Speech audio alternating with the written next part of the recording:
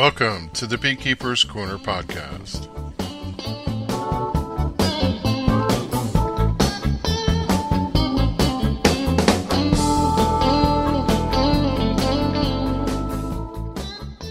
January 26, 2020, episode 163, Weather. Hello everyone and welcome to the Beekeeper's Corner podcast. I am your host, Kevin England. I've been on a bit of a break from recording, the reasons of which will become known as we progress through the episode. But this podcast, of course, has been on my mind. While it may take me a bit to shake the rust off, I'm honestly happy and pleased to come back to the program and get back into the groove of producing shows on a regular basis. I've had a nice break, spent time with my family, and as it is with everyone, I'm sure, much has happened since the recording of the last show way back there in November. I plan to bring a mix of things to this show and talk a little bit about the direction of the program for 2020. And I kind of got a sense that some wondered if I threw in the towel and decided to walk away, and some have sent some notes saying they missed the show and hope we come back soon, which is gratifying to me and appreciated that people actually do miss me. I'm back, and I'm ready to start. So let's talk about what we have in store for this episode and go ahead and get going. For the first topic, I plan to review the South Africa recap, which is where I left off the last time I was here. Topic number 2, I have some ideas for 2020 plans. For roundtables, going to take a moment to reflect on the situation in Australia and Puerto Rico. We have a term for this episode. Exposome. Sounds like something out of Harry Potter. Have you heard of the Pollinators film? We're going to host 2 showings with the Northwest branch. Oops. I'm going to talk about a conflict with a cause and how it relates to beekeeping. We'll do a review of the upcoming spring tour, and it's customary we'll wrap it up with some closing comments, but of course, first, it's time to get to the local Hive report. Local Hive report, I'm going to do this one just a little bit differently based on the circumstances. The last time I checked in was literally the day before I left for Africa, but there were some things to talk about that probably didn't get emphasized, and the impact on the final part of the end of the year, and I'll explain myself in a second here. I thought overall, from a beekeeping standpoint, it was a pretty good year. However, I want to say it was early October, I hurt my back, which is I did something where I probably ruptured a disc. It might have even been in September, and it took me September, October, and I was still really super tender and sore when I got on the plane to fly to Africa in early November. As such, one of my bigger concerns was re-injuring myself or getting healthy, and I really didn't do much with my bees. I mean, I fed them a little bit in September and October, but as far as those final inspections and doing any treatments or mite monitoring or whatever, it didn't happen because I really couldn't lift boxes. I was injured. You could say, if you want to think of it this way, from mid-August on till September, I don't remember when I did my last physical inspections. And by the way, hurting my back had absolutely nothing to do with beekeeping. I was just standing in the garage and bent over, not even lifting, not doing anything, and pop, it went. But my commentary was, I was basically a treatment-free beekeeper the last quarter of the year. I really didn't do anything. And I was in Africa through till December 1st, and the bad news is, on the way home, probably on the plane, I picked up a cold. And by the day after I had gotten home, I had this really awful head cold. I stayed home the first week from work after getting back because I didn't want to make anybody sick. And it was an awful cold. And, you know, as I talked to a lot of people who were sick over the holidays, myself included. Sharon had it. Brian had it. It went from my head down to my chest, and I didn't go to the doctor because that's just the way I am, but I probably had something close to bronchitis. And so that was awful. And then I was just about getting better. My son Danny came from Seattle, which was great. He and his fiancée stayed with us through till the beginning of January. And for fun, one day we went to play airsoft, which is like BB guns play inside. You shoot plastic pellets. And I twisted my ankle. More like sprained my ankle. More like strained my ankle. More like, oh my God, I hurt my ankle so bad that even to this day as I sit here, I can feel the twinge. I strained or sprained or did something to the Achilles tendon across the back of my heel up until the calf. And through the whole holiday break, even going back to work and into January, up until about a couple days ago, I couldn't really bend my ankle. And yes, rest, ice, compression, elevation, massage, all those things. I've been doing whatever I can, but the research that I did on it, no, didn't go to the doctor. It's just my nature, folks. Indicates that it's going to take a long time for this to heal. So today I went for a 3-mile walk, and I walked on the treadmill earlier this week at the gym, and while it hurts, it's functional, and I think it's probably going to take about another month ago to subside. So we'll see, but it's not meant a lot of good karma for the bees because I've just ignored them being injured and not feeling well. I think the bees feel the same way. Last look I had at the bees January 12th. Now somewhere during that holiday break I did go out with some help from, thankfully, Sharon and Brian. We put insulation, and Daniel, sorry, should say that. It was probably more Daniel than Brian. We put insulation on the hives. I found that the last hive in yard 2 was dead. I looked at the hive, a lot coming and going, and I could recognize right away that it was being robbed. And when I opened it up and looked, it was no good. Now, it was funny because it's been cold enough that the bees were not flying. But that January 12th, there was a 60-degree day. And I knew walking up to that hive, it was not functional. The reason I say that is I'm going to come to a point later about that. So let's just put a pin on that hive, and we'll go down through the yard and talk about what's going on. If I go down to the other end where I usually start, pad number 1, that's the package hive that I did this year from Northwest. I opened it up on that warm day to take a look at it. It looks awful. It was 2 full boxes when I left, struggling to get started. It had 2 failed queens earlier in the year. Gave it a 3rd queen, actually courtesy of Bob Kloss, and it just never got started. And I fed the thing until I left. But it was a small cluster at best when I left to go to Africa. Well, now it's down to 2 frames.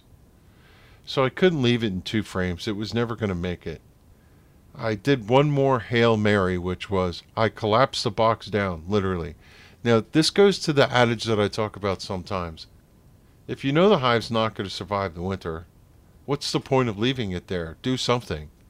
So even on that 60-degree day where I didn't want to open the hives, I cracked the thing up, I dismantled it, I put the bees down in the center of colony box 1 deep, loaded them with resources, and then I transported that hive down the other end over another hive, and I put a screened board in between the 2. It's a double screen. So the heat from the bottom hive could pass through the double screen into that hive, and then I put a emery shim underneath it so the bees could exit from the top but not go in the bottom. And the emery shim was out the back. So in essence, I made 2 hives sitting on top of each other. That's the simplest way to say it. The fate of that hive, I'll get to that in a second. The next hive is the polystyrene hive. Now this hive I haven't been in since August. I fed it. I don't know how good it's doing. I didn't want to open it. I usually have a lot of faith in that hive. Well, this year I am supreme faith to see that it's getting through. And the last time that we had a warm day, I checked on it and it was flying. The double deep next to it, I think it's average. Not a large cluster, but hoping it was going to make it through. The next hive, pad 4, is the 8-frame hive. This hive has never made it through winter. I don't know if it's cursed or what. When I saw it last, it looked like it was getting robbed. There was 8 billion bees flying around it. Now, it's funny. I don't know. I wanted to have a sidebar on this. I don't know what's wrong with this hive. I don't know if it was being robbed or whether it was some mass orientation cleansing flight going on. I could talk out of what I say both sides of my mouth. On one hand, it sure looked like it was getting robbed. There was just so much coming and going at the hive entrance for that type of day that it seemed impractical. And it honestly looked like the other hive that I saw being robbed earlier. But on the other hand, there were some bees doing orientation flights. And there didn't seem to be that customary robbing wrestling at the end. You know, a lot of times, which is really strange. In a robbing situation, you would think that free eats, come on in. But you see bees, for some reason, protecting the entrance. I see that all the time. If I was going to put my money down, I'd say that the hive was getting robbed and it's toast.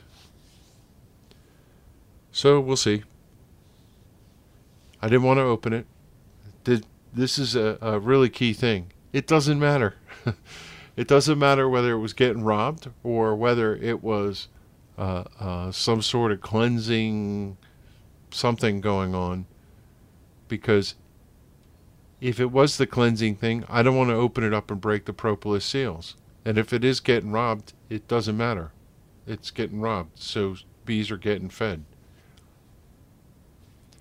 Moving on. Next pad, laying snook. I think this hive is doing okay. On this warm day, they were all clustered right at the entrance. I saw a lot of flying, normal activity. I think it's doing okay. I'm really hoping this hive makes it through. It's small, but it's insulated. So I'm kind of thinking that, it stands a pretty good chance. Moving down the other end of the property, second apiary, hive 9. Hive 9, pad 9, looks good. It's the one hive I saw that looked okay. Boy, I hope that doesn't curse me to say that, but it had a large cluster, it had okay stores, and if I were going to put money down, that's the hive that's going to make it for sure. Hive number 10 is a weak hive. It didn't look really good. This is the one that I put the package over top of. We'll see. It's insulated. All the hives that were alive got insulated, by the way, on that day. Next hive is a 5/5 nuke. Insulated it. Saw tons and tons and tons and tons of activities going, and it looked like it was getting robbed. I thought that hive was really weak when I looked in on it. That one I did crack the cover and take a look down. So, hard to say. We'll do a watch on that, but I don't have high hopes for that.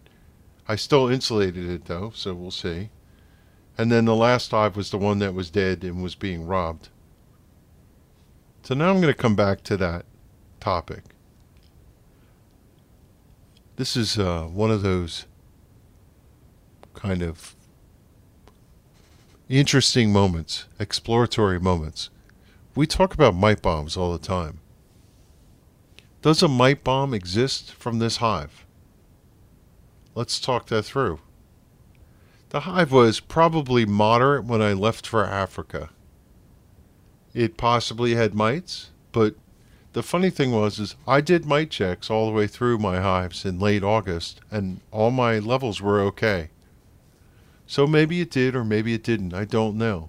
It could also have been impacted while I was gone, meaning it got into mites somehow, or maybe the mite threshold went up. Who knows? Let's not speculate on that.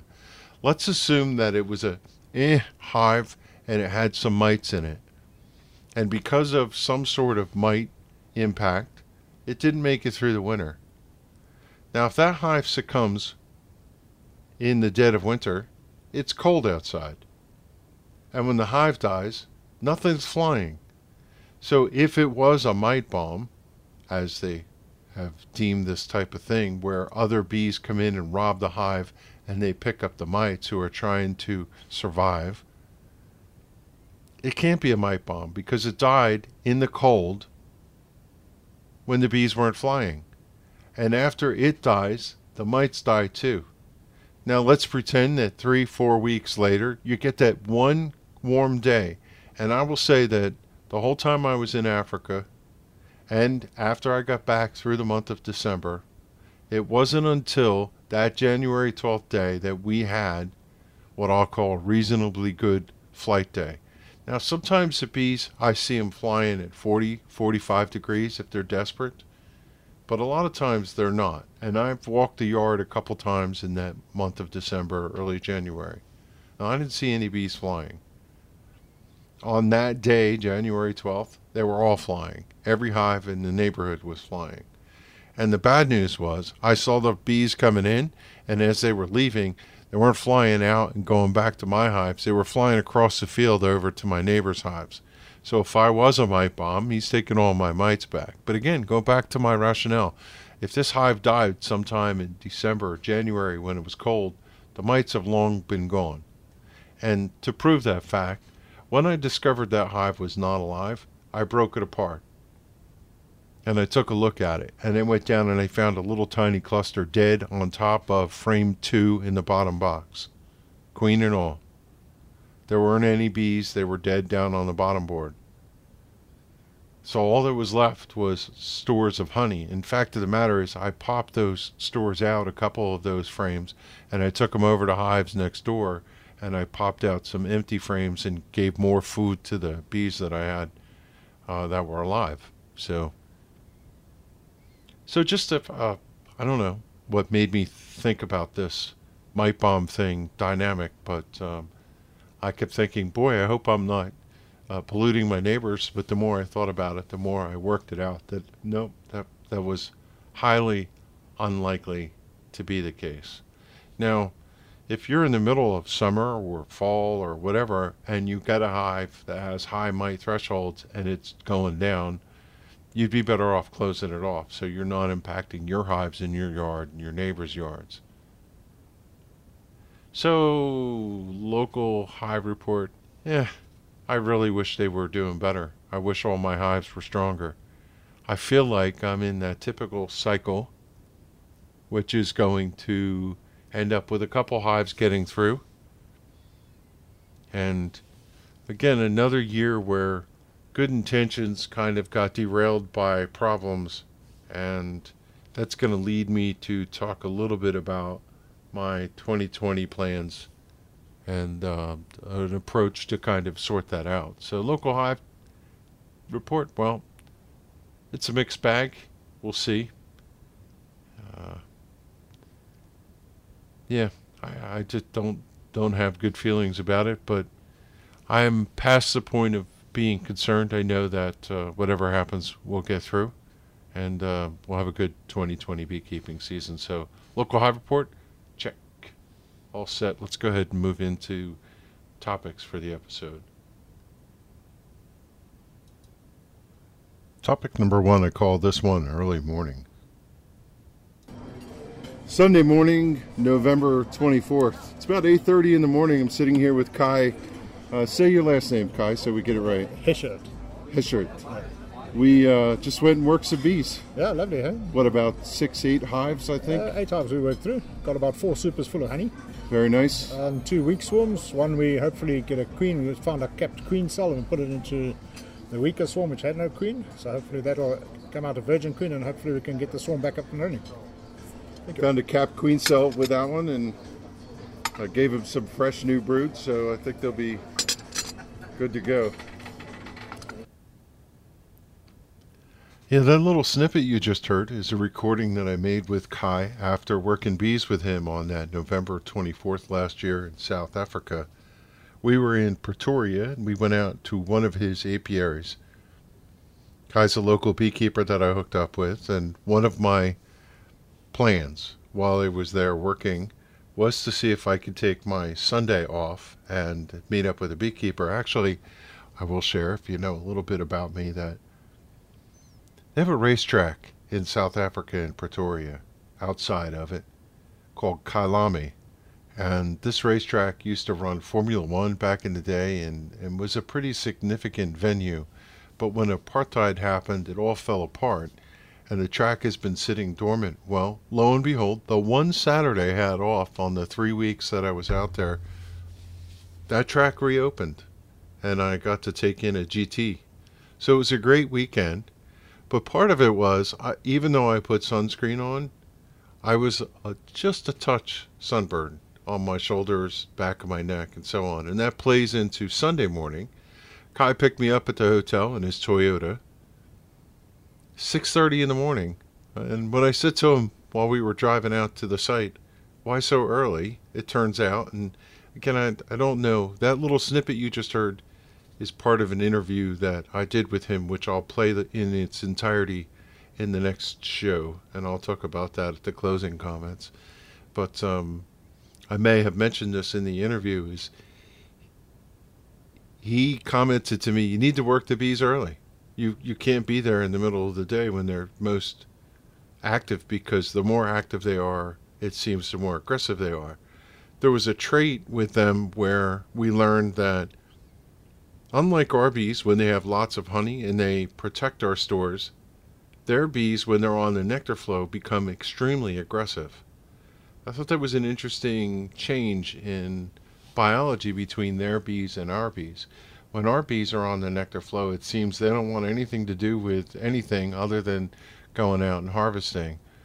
So working as bees, it was interesting. Now, I've worked bees in Malawi. These are the same kind of bees. Scutellata is the race. I will say, in my 10 years of beekeeping, this is the first time I put on a full head-to-toe suit. He brought the gear for me, and I joked with him that I've never worn that before. And I put the suit on, and I got admonished because I put the suit... How did I do it? I put the boots over the suit, and he said, no, that's not going to do. You need to put the suit over the boots. And just little touches. He gave me a pair of gloves, and then when he walked over, he looked at me strange, like I was missing something. And eventually he said to me, you're supposed to wear a jacket over that. So he wanted me to wear a full head-to-toe suit and a jacket, and I thought that was kind of odd. Well, the jacket he had was a little small, a little snug for me, and I said, no, I'll be okay. And he thought it was incredulous, but the funny thing was, I didn't get stung. And I am the king of getting stung, but I didn't get stung by not wearing that jacket. And I stood in there with a video camera and took pictures from the, with my camera that I brought. And we had a GoPro set up. And so anyway, we worked a couple of his hives, and I won't go further into that because you're going to listen to the interview. But it was great.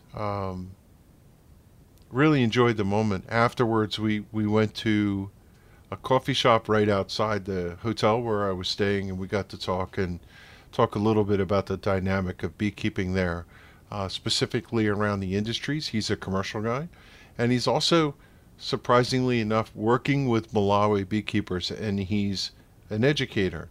So he has a lot going on. I'll share a couple things about the operation. No top bars. Kai is part of a huge, from what I could see, beekeeping association, and they use Langstroth hives, and they have access to equipment. So one thing that was a surprise to me, at least, is Malawi had nothing. They were where we were. It was extremely poor. Equipment wasn't available. There were no suppliers, no anything. On my trip, I went to Kenya. And in Kenya, I met guys that were beekeepers. In fact, one of the IT guys that I was working with in the International Cancer Institute had hives at home. And we were trying to figure out how I could get to his place. I was almost insistent on it, But whatever happened, our schedule was just so jam-packed every single day that it never worked out. The closest I got to a hive in Kenya was the property next door to the Cancer Institute had hives on it. Everything's high security. All the buildings and properties are, surrounded by 8-foot high fences. And there's guards that guard the gate when you go into the institute. It's a different place, of course. And I was able to convince my handlers to let me go out the front gate and walk down the road to the corner and take my camera and take pictures of the hives over the property next door. They thought that would be okay, and they let me go. So they were Langstroth hives. They looked awful. I don't know who was taking care of. They did look like they had bees in them, but yeah. So then you go to Pretoria, which is in South Africa. South Africa has its base, a lot of its wealth, by diamonds. They had diamond mines there, and the cars are nice, the buildings are nice, the houses are nice. It's as nice, the streets and everything in South Africa, that part of it is as nice or nicer than some places I've been to in the U.S. So Kai's group, they all use Langstroth hives. Now, they're not as fussy as we are. Their hives aren't as pretty. They're not finger joints. They have them sitting on the ground, most of them, from what I saw his stuff. One or two he had on these little hive stands, but no crown board. They just use a piece of plastic or whatever for an inner cover, and they put it right down and put the roof right down over top of it. And yeah, they don't fuss over their hives. No, they had conventional frames and everything looked Langstroth from there. While we were running his operation, you could hear him say in that little snippet that I shared with you that we harvested honey. Well, when you harvest honey there, you pull the frame out and you shake the bees off as best you can into the roof. And then even though there's bees flying everywhere, you walk them back to your vehicle and you put them in an empty box and you bring another frame and you put it in. Then you get in the vehicle fully clothed and you drive down away from the site with the windows open, and then you stop alongside the road where there are no people and you open all the doors and you let the bees out. And even until we left, drove all the way out of the complex where we were still wearing our suits sitting in the car. Now the funny thing is they have security guards patrolling this site that it was. It was like a professional complex, I would say, almost like an office park in the U.S. And we went through this check gate and then down this side road and drove in this little tiny driveway you would never know was there into his bees. So obviously the bees are so aggressive there that wherever they have them, they have to be in isolation from the public. But when we pulled out to the street and opened all the doors, one of the security guards from the front gate was riding up on his bicycle. When he saw the two of us hop out in our spacesuits, understood, because people there know what the concept is about the way the bees behave, he stopped, and Kai told him to stop and turn around and go the other way. We saw him later when we were leaving. He was in the gate, and he asked how everything was going, and he didn't get stung, of course. Now, I got stung once in the car after we stopped and let all the bees out. I took a glove off and went to look at something on my GoPro camera, and I didn't realize there was a bee on the back, and I pinched it and got stung on the fingertip. So I got my venom shot. All in all, great experience. Had a lot of fun. It was comfortable, not terribly hot in that suit, and I got to see a little bit about how he did it, shoot some video, and get a sense of it. So to me, mission accomplished. It was a nice way to spend my Sunday morning. We were wrapped up by the time I got to go get lunch and just chill out for the rest of the Sunday on my one day off through the whole thing. So what I said before was I went Saturday to the races and got sunburned. Well, I put that suit on, and it was a little touchy because it was a little snug for me. I'm a bigger fella, and it was a large, and I usually wear an XL or a 2X sometimes, depending on what it is. So yeah, that sunburn wasn't too comfortable in that suit, but I just have to say thanks to Kai. It was not awkward at all, and we just hit it off. Had a good conversation. We got to exchange information, and that's what I think it's about. I would encourage you, as funny as that sounds, wherever you go, find a beekeeper. I was talking to Bob Kloss this past weekend. He's leaving to go to Guatemala, and I'm like, well, why don't you call somebody, see if you could find a beekeeper while you're there? So, yeah, I'm all for that, trying to find it, and I had a great time. And I'm looking forward to sharing the interview with you. I'll say now, I was going to say in the closing comments is next week I plan to produce that episode with just the one-on-one with Kai and put that out along with a couple other things maybe. So look for that to be a follow-on to this topic. And of course I've got to end the topic with a appreciative thanks to Kai Eschert. Just really went out of his way to make me comfortable and answer any questions and make it a good day for me, and gave me a jar of honey, which I have to tell you, you'll hear that at the end of the episode that you're going to hear. It's amazing. I mean, it's just some of literally the best honey I've ever had. Incredible. I brought it home and Sharon tasted it, and we're going to covet it for sure. So Kai, if you hear this, thank you. Thanks to you for the hospitality. It's just incredible time we had there. Thank you. Topic number 2. Call this one housekeeping. I've been away for a little bit, and now you get to understand why. Over the break, sick, and then I hurt my ankle. I haven't been too mobile, but I have been in the house, and it gave me the opportunity to plan one of the things I had on the docket for the holiday break, which was to rebuild the operation here in my man cave. I basically ripped the office down and then rebuilt it in the way that it should have been built.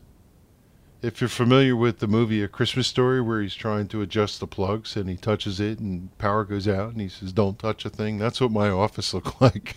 I had power strips with stuff piled on them and wires going everywhere, and I just couldn't stand working in that atmosphere anymore.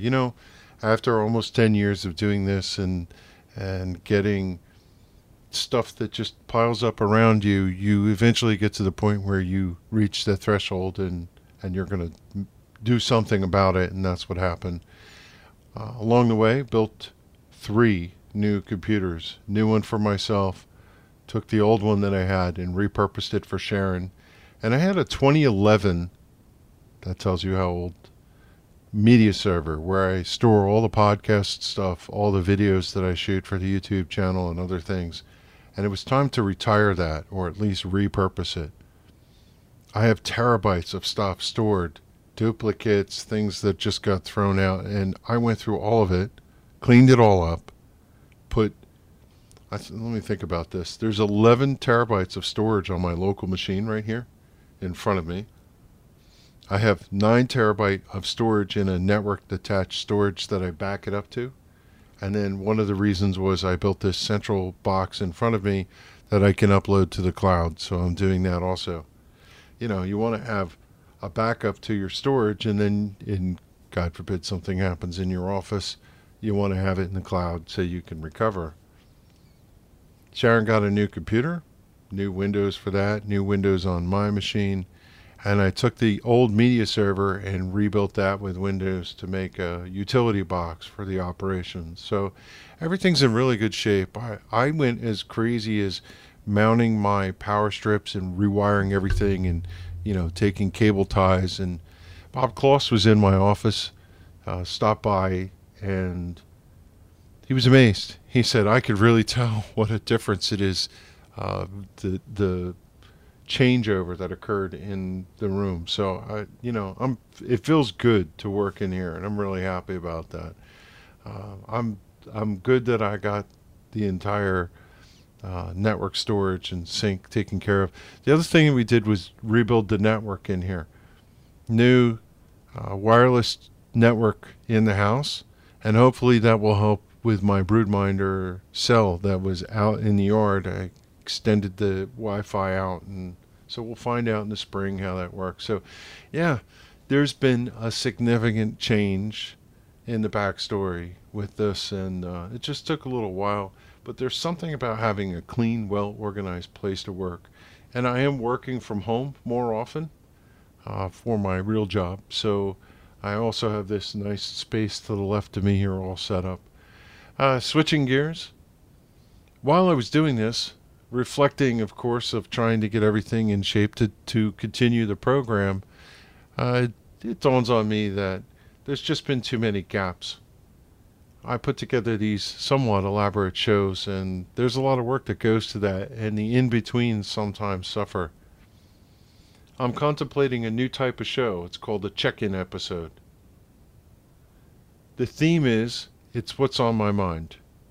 And beekeeping is always on my mind. I'm always talking to someone or doing something related to beekeeping. So I figure I'll just record these short episodes, 15, 30 minutes, whatever they end up being, just to check in. I liken it to something I heard on 99% Invisible podcast called Tofu, where Roman Mars, the host, indicated that certain things just go with everything. That's the way tofu is described in the food world. You could mix it with anything and it still tastes good. And it complements whatever you're mixing it in. So these are tofu episodes, but I can't call them that because people wonder what the heck I'm talking about. So check-ins.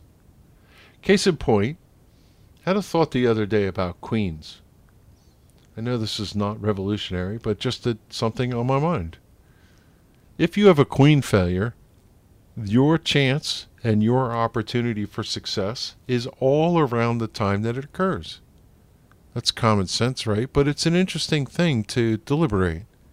If you have a queen failure in the fall, you're not in a good place. But if it happens in the spring where there's materials that you can have the bees raise a new queen or freely lots of queens for sale or whatever, it's a totally different dynamic, and one that when I teach new beekeepers, I have to give them their perspective because they haven't thought through that thing.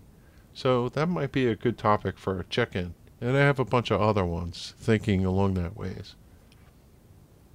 Switching gears one more time, I started thinking about the 2020 operation here at the Beekeeper's Corner. What am I going to do with my hives? I'm mixed. I'm going to talk out of both sides of my mouth here. First time I'm going to say is I'd like to simplify. And there's a topic coming up where I'm going to refresh the organization. I'm not going to talk about that on this show. I'll save it for the next one. But that's in my mind of what's the game plan to redo a lot of stuff. I've been keeping bees for 10 years, and I have comb that's been hanging around that long. And I'm not blaming this, but I'm also being practical. Now I've been rotating some of my comb out, but maybe it's time to make a change, and that's what I'm going to talk about in a future episode. That being said, that doesn't mean I want to keep more bees. I just need to reset the operation. My plan this year, if I can get to it, is catch a lot of swarms, get my top bars running, get my Warre back in service, and take some of these Langstroth hives that I have and get into outyards. I really want to know, it's time, whether I could put bees at a location that I know is good from other beekeepers and see if I can have better success with nutrition. I have a couple places in mind. One of them, surprisingly, is right up the street, and we'll see how that works out. So I have all these plans, and I'll talk more about them as the spring approaches. I would love to catch some swarms too. Maybe it'll be a good swarm year and we'll be able to do all that. So yeah, operation in 2020, have lots of plans. We'll just see what they get. You know, this is what I say to every beekeeper. Think about your year, whether you're new, how you're going to get started, or redoing this again. Make your plans. And there's two types of plans. One you're going to commit to, and one you're going to aspire to. And right now, I'm not willing to say what I'm going to commit to. I'm talking about what I'm aspiring to do. That's the way the world rolls. So, topic number 2. Yeah, been away for a little while, but I'm going to be better for it. My computer's not crashing anymore. My files are all organized. It's just something every once in a while I got to take a break from life. And yeah, I'm interested in the 2020 beekeeping season. Sometimes I wonder if I have enough fortitude to go, but then you get to this January, February time of year and you get all excited again for it, and it hasn't worn off. So here we go, 2020. I only had 2 topics for this episode, so let's go ahead and turn to the roundtable part of the show. Let's go to the back of the book and hit a couple odds and ends topics.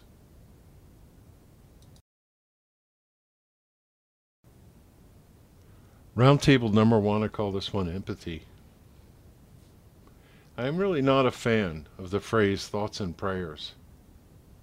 It sure seems hackneyed, which if you never knew what that meant, and I had to look it up to be sure I was using it right, conveys the idea that a phrase or idea lacks significance through having been overused, and it's considered trite and unoriginal. I'm talking about the situation going on in Australia, and people haven't made this connection in Puerto Rico. So empathy, because I am a beekeeper and I understand what it's like to struggle in beekeeping. And I don't like to see anyone struggle. And of course the situation going on there in Australia is just awful. Now, I don't know how I missed this. Maybe it was when I was in Africa it all started. I don't honestly know the origin or timing of it. Maybe when I was sick and out of commission, my computer was down and I wasn't reading the news every day. But I've since caught up to how bad the situation is out there in Australia. And, it makes me think also, not too long ago we were talking about how the hurricane came through and wiped out Puerto Rico and all the bees there. Now, just last week or week before, I think it was last week, they had earthquakes. And the report from the beekeepers there were that the earthquakes and the earth shaking, bees don't like that, and they left the hives. So bad becomes even worse for the people in Puerto Rico. One of the other side effects that I think about both of these situations is that the loss of habitat, and more specifically the loss of genetics and stock. Now, that's even more important in my way of thinking, because in Puerto Rico, as we've reported on the program in the past, Africanized bees were being tamed through selection. People weren't tolerating nasty bees and they were killing them, but the bees that were blending with the European bees were becoming less vicious, and you were starting to see the potential to have stock that could be seeded elsewhere to correct the problem of Africanized bees being too hostile in areas of population. That clock got reset when the hurricane came through and wiped out, I think, some 80% is what I think. I'm making that up, but that's the number I recall of the bee population in Puerto Rico, which is awful because all those genetics just went away. Yeah, so how do you share the sentiment of a personal connection and heartfelt angst over something that is not directly personal, yet it affects you at a personal level? I just am heartbroken over both of these situations. So I turn and say that it matches up on how I feel when any time, you hear people who lose their bees during floods or this whole colony collapse disorder. It's some sort of connection with the brethren that we have. And so, yeah, thoughts and prayers. God, I hate that statement, but certainly thoughts for those folks and hoping they're doing okay. I'm glad that there are some taking action to drop food off. Let's not forget about the people and other livestock and birds, and as much as we love the bees, all the other impacts to it. And hopefully that's something good will come out of that situation, so we'll keep an eye on that. Roundtable number 2, I'm going to throw in a term for this episode and talk about where I came across this. I was trying to determine for queen problems, what are all the things that impact a queen? You have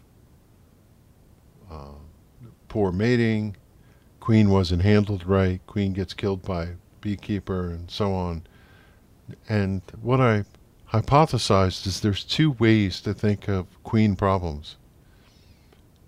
3, if you think about it. 1, it works. You know, you think about a queen is supposed to live 3 to 5 years. Realistically, it's probably 1, 2, 3 is best, but not very common in my estimation experience. 2 years. In the course of installing a queen from the beginning, the problems that occur with the queen are typically around handling and things like that. And then afterwards, the situation with the queen has a lot to do with the genetic makeup. Maybe the queen wasn't all that she could be, or maybe pesticides, maybe environment, meaning the hive roof blew off, or things like that. It leads me to the term of the episode, which is exposome. Exposome is a word that I saw on a David Tarpey slide, and I said, what the heck is that? And when I read the word and went and looked it up, it made the complete connection for me. So the definition is, it is a measure of the effects of lifelong environmental exposures on health. It's all those things that don't kill you outright. And when you talk about a queen and why she doesn't live 3 to 5 years, the possibility is that the exposome, the measures and effects of lifelong environmental exposures, had something to do with why she didn't live up to her potential. There's a second definition I came across that has to do with physiology. It's explained as a collection of environmental factors such as stress, diet, and other things to which an individual is exposed, and it can have an effect on health. Now, we talk about sometimes the impact of non-lethal exposure to pesticides where the adults can handle it, but when they bring it back and give it to the larvae through food or contact, storage in the wax, which is lipophilic and is holding it, that also could potentially have some impact on our queens. So I thought that was a great word.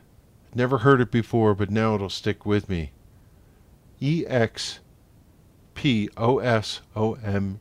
And thanks to David Tarpey for putting that in. It sums it up very well.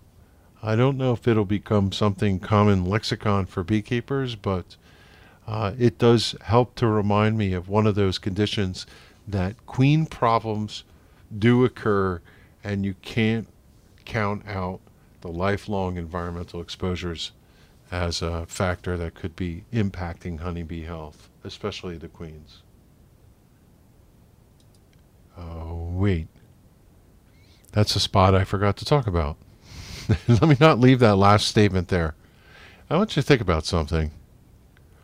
Who's always there? The queen. Larvae come and go. Bees come and go. Workers come and go. Maybe they're exposed to something over the hold of a, long winter's stay. But the queen is there for years. And so if there's something where environmental exposures are causing impact, the queen's taking the full brunt of it. I mean, that's an interesting way to think of the world. So it's a good term. Like it. Happy to have come across it. Thank you, David Tarpey, for that one. Roundtable number 3, just wanted to mention that the Beekeepers Association that I belong to, Northwest New Jersey Beekeepers, is hosting the Pollinators. It's a documentary movie. It's been making the rounds. You could find it on IMDb. It's going to be February 29th, 2020. The location's to be determined, but I think we're leading towards a movie theater that's in Frenchtown, New Jersey, which is an idyllic place, amazing, right along the Delaware River. So if you wanted to make a day of it, come on out to one of our showings. That would be great. We'll be putting information out soon enough for this once the plans firm up. There was also some talk in the beginning, but I don't know where this stands, that maybe the principals for making the film will be there. And there was discussion about a possible news feature to cover the event. I'm probably shouldn't be saying this out loud, but unfortunately I just did, so there it is. We'll see if that plans out, but that's not really the reason to come. The reason to come is you get to spend a day, a short period of time with a bunch of beekeepers watching a cool documentary. Dave Hackenberg, the Frasers are in it. Sam Ramsey's in that video. The impetus is about, I'm guessing, the plight of the bees, pollination, trucking bees across. But I really don't know much more than that. I don't want to dig in. I actually just want to go sit in the theater and watch the film and let it unfold as we go through. So I really haven't made a point of going and asking people who've seen it or looked up information about it. I want to be kind of cold going in so I can make my own impressions, and I'm looking forward to it. So February 29th, I have to assume it'll be Frenchtown, New Jersey, unless it's announced to be somewhere else. And nwba.njbeekeepers.org, or just look up Northwest New Jersey Beekeepers Association. When the plans are firm, it'll be out there on our website. I should also mention that Adele, who is going to be our featured speaker coming up this weekend, she sent a notice. She's part of the Raritan Valley Beekeepers Association, that there's a screening going on somewhere out there near Bridgewater, and I don't have, just doing this off the cuff, the details, but if you look out on the web, I'm betting you could follow it.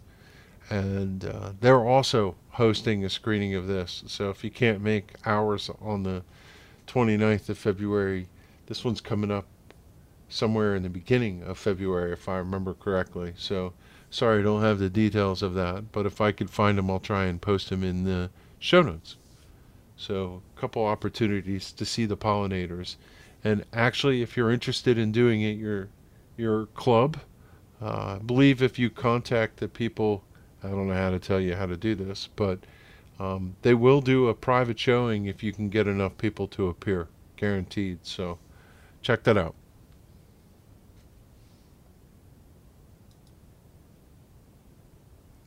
Roundtable number 4, call this one Oops. There's a lot of do-gooders in the world, and sometimes they end up sticking their foot in their mouth. Case in point, and I won't say the name because I don't feel the need to bash, but just pointing out a really odd situation, and it has a tie to beekeeping.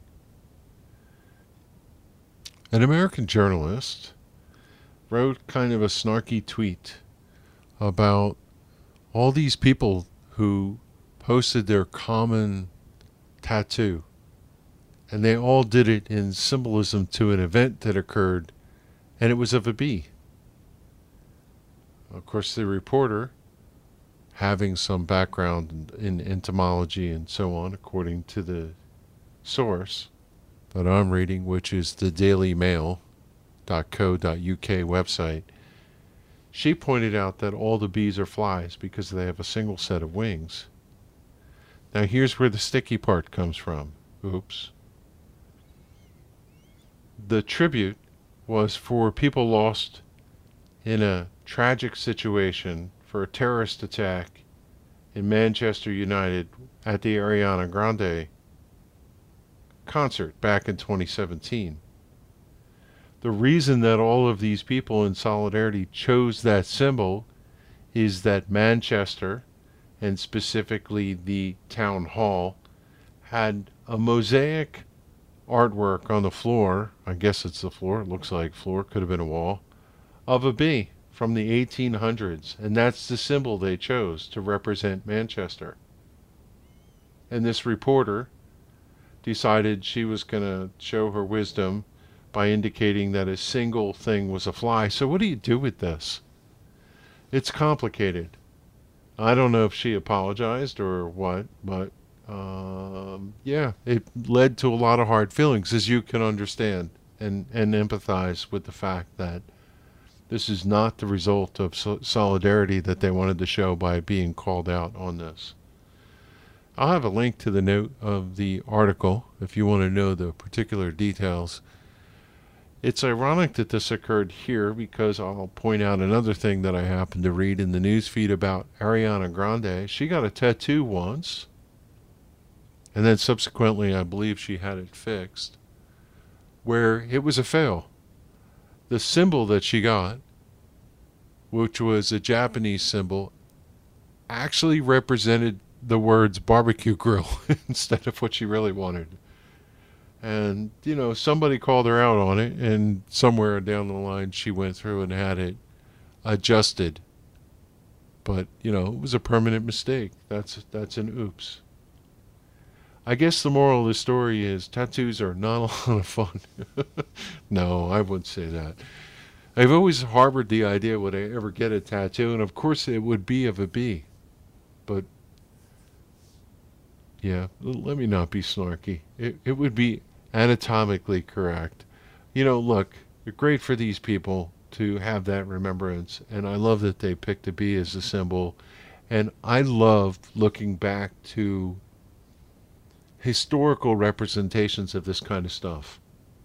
The fact that they chose that symbol to me is just neat. It tells a story. It's a shame that this mess occurred, but it is what it is, and we move along. Roundtable number 5 called this one the Spring Tour. Every spring I like to try to go out and take in a couple meetings, this year being no different. A little bit different to this spring. I'm teaching a couple. January 14th, as a matter of fact, I spoke at the Essex Beekeepers Association. Bob Kloss and I rode up there, and I gave a presentation on non-Langstroth hives. I was a guest of, a suggested topic guest of Landy Simone, who said she was interested in that, and had a good time presenting that. It's always fun to get your creative juices flowing to try and figure out how to present a topic like that, and I was pretty happy with the way it went off. And the good news is, I'm glad it went off well, because February 15th I'm heading down to Maryland to their state meeting, and I'm a double billing with Kim Flottam on the card. We're both doing 2 presentations that day, February 15th. Sharon's going to go with me. I'm doing the frame game that I did at EAS, and I'm doing the non-Langstroth one. I offered them a number of choices, and they picked that one, so I'm glad it went well for Essex. February 22nd, teaching an hour-long segment or so at the Raritan Valley short course. They're doing a beginner's beekeeper, hence the commentary earlier. The presentation is on queen problems and queen rearing. I'm a little concerned about trying to fit that in. I'm just trying to keep the perspective that it's for new beekeepers. I don't need to wow them with overwhelming. I need to keep it doggy, ducky, horsey. Yeah. So upcoming meetings I'm going to. January 31st, the meeting I mentioned a moment ago, Northwest is having Master Beekeeper Adele Barry as the speaker. She's talking about corbicula. Corbiculae. Wait a minute. Corbiculae. This is funny, as I stumbled upon this and it took me a minute to grasp. Corbicula, single A, is a single leg, and it's what you call the pollen basket. Corbiculae, AE, are both of them on a bee. That's what they call them, and it's plural versus singular. I always try to wrap my brain around which way to say it. She's speaking on corbiculae, and no, my pronunciation's probably not right. Yeah, because I'm tired. By the way, Kevin moment, first one of the year. Do you hear my chair squeaking? Kind of. Maybe it's coming through. I have a new chair. Santa brought me a new chair by accident.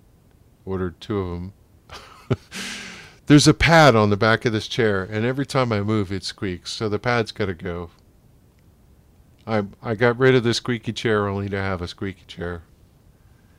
The following day is the New Jersey Beekeepers meeting, New Jersey Beekeepers Association. It's going to be hosted in Bordentown at the Eco Complex. Keith Delaplane from Georgia has given 2 talks. First one is Queen Multiple Mating and its significance for bee breeding. And the second one is Disease, Mite, Epidemiology. Wow, I am tired. Can I say that word? Epidemiology. Now that I'm staring at it, I can't. I hope you know what word. I mean, I just can't do it. My brain is soup right now. Social evolution, what clues beekeepers could take from all of this from good management. I saw Keith speak one other time, and it happened to be at the Eco Complex about 4 or 5 years ago. Always a good time from Georgia. He's fun. Gonna hang out with Justin Schiffler on that one. Bob's out of town. He's not going to be there. In fact, on February 15th, when I'm speaking in Maryland, Bob and one of his mentees, they're heading to the Philly Symposium. So there's a conflict for me. I don't get to take that in this year. I am going to the Chester County Beekeepers Association annual conference. Randy Oliver's going to be there. Les Crowder's going to be there. There's another person named Deborah Klugers. Don't know her, but interested to see that. And then, of course, the big meeting this year for us, August 3rd, going to attend EAS in Maine. You know, what's funny is I'm not sure whether I get to speak there or not. I haven't heard anything on the plans. I saw the announcement the other day come out and had a list of all the speakers. I'm not on it. I would like to speak since I'm going to be there, but we'll see. Yeah. So there's a lot of stuff going on, and I should mention Bob Kloss is heading back to Africa. I passed on this trip. They're going back to Malawi with Tim Schuler. I know Grant Stiles is going, and they have a contingent of beekeepers from all over the place going on that trip. So I'm excited to see how Bob makes out. The trip is a little bit shorter this go round. I think we were there 10 days. They're going for 7 or 8. But I'll be happy to hear how they made out, meeting the people we met with when we were in Malawi back in 2018, how far they've progressed, and Bob's going to go check that out firsthand. So I have to have him on the show when he gets back just to hear how things went.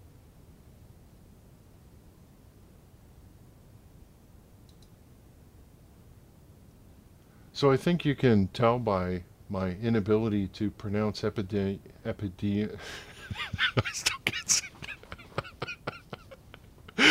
I just said it perfect like 3 times, and now I'm trying to say it again. I can't do it, so I'm going to skip it.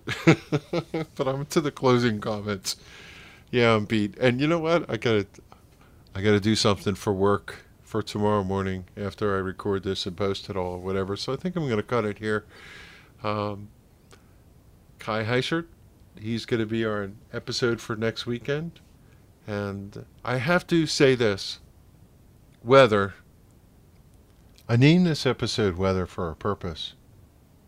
My man, Huey Lewis, was on TV this morning, Sunday news program.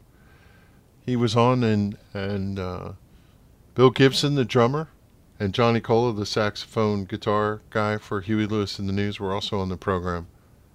They were speaking about Huey's condition and the band, and the fact that they have a new album coming out of songs they recorded before they pulled the plug on his ability to go any further with the band unless his condition changes.